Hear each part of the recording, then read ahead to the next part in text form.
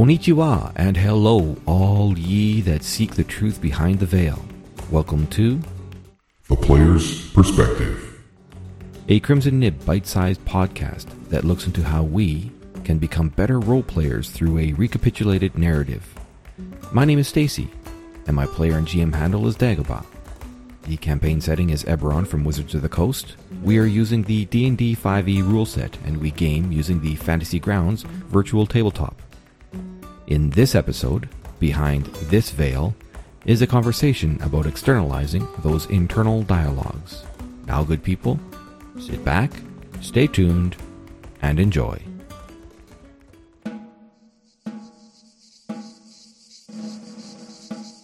The song of cicadas and crickets float on a gentle breeze. 'Tis a nice day. The weather has been kind. Intermingling with the buzzing of insects, you can hear two voices. Their meaning is lost to your ears. Your attention is focused on your hands before you. They are covered in blood.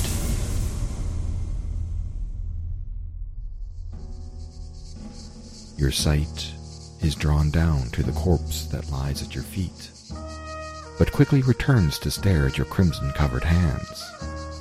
Those voices pause in their discussion.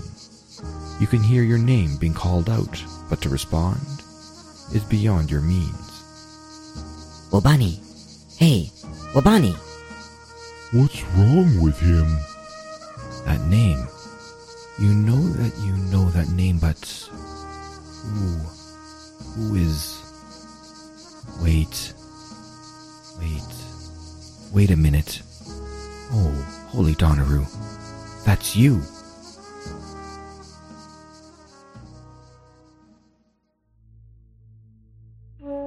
In the situation above, I wanted my companions to know that something was amiss. I didn't want to verbalize my issue, which was... Let me just add one more bit. I am Wobani, first of my name, of the Wild Fury tribe of the Northern Wastes, shaman and witch doctor, and I am here to talk about healing kits. In most hands they are used to provide that critical aid in those very last moments before one's soul is sucked into oblivion. It is something to keep your companions tied to this world, but not in my hands. In my hands, those bandages and those salves. In my hands, I can perform miracles. A regular old healing kit can be much more than it seems. I don't just stave off the Grim Reaper. When I apply that bandage, the very essence of life will burn through your veins once more.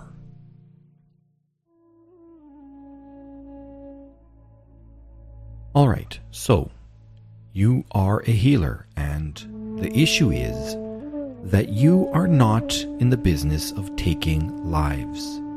In this recapitulation, you have just killed for the first time.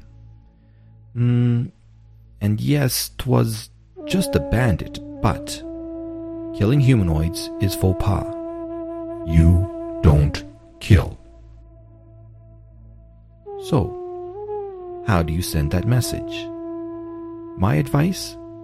Don't let the story progress without taking your moment to paint the scene for your companions. Don't verbalize your quandary. Instead, shift to third person and describe what your companions see when they look at you. In the above example, I described something like, Wobani doesn't answer any of your calls.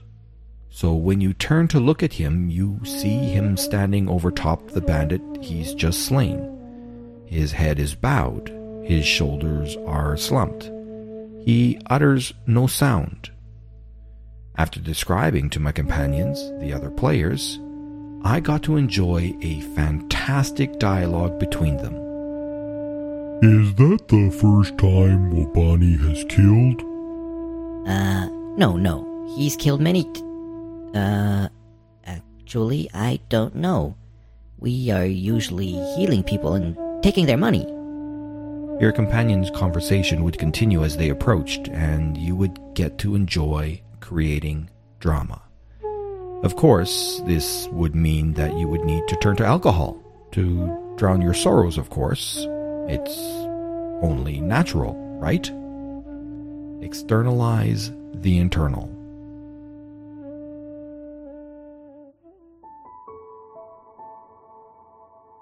A strange light shimmers deep within Hammer. A memory flares, and you remember that day, the day that you finished forging it. 'Twas the first step on a long road to escape. The heft and balance of your warhammer was perfect.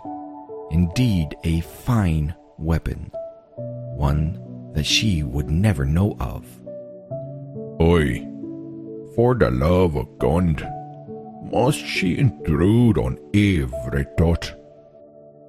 Meet Camino Vril, mountain dwarf, guild artisan of fine things, and pious wielder of the mighty Hammer.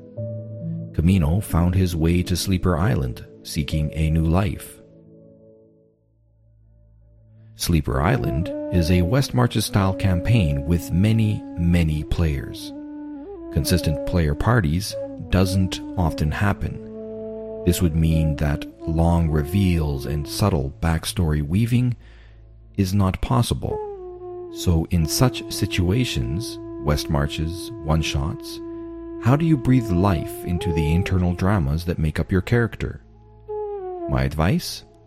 Find some important factors that define your character's personality and wear them like a badge of honor. Camino had a gold digger half-elf ex-wife, and at every opportunity of roleplay, I would toot that horn. Toot, a random comment about being free of her. Toot, gold digger, gold digger, gold digger. Camino was also a pious cleric of God, and so his curses flavored his god, like OMG was, oh my god. Of course, I was a lot more expletive than that.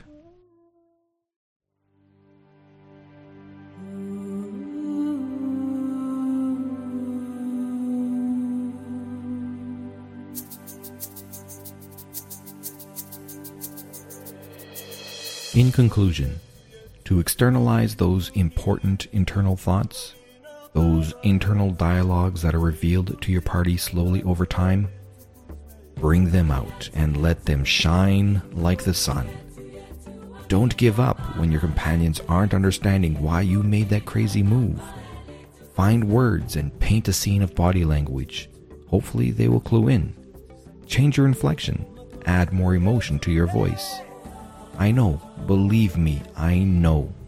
This is not always suitable for every character, but my hope and my goal was that my examples could provide some insights on different ways to reveal those inner workings of our characters, and thereby make our roleplay richer and more dynamic. Until next week, good people, I am Dagobah, and you're listening to a Crimson Nib podcast. You can follow me on Twitter at Crimson Nib or at facebook.com/Crimson Nib. If you've enjoyed what you've heard, please rate and review me on Google Podcasts, iTunes, or wherever you get your podcasts. And don't forget to check out our sister show, The DM's Perspective, hosted by my game master, Nulki, as he looks deeper into delivering a richer, more fulfilling game for us, his players.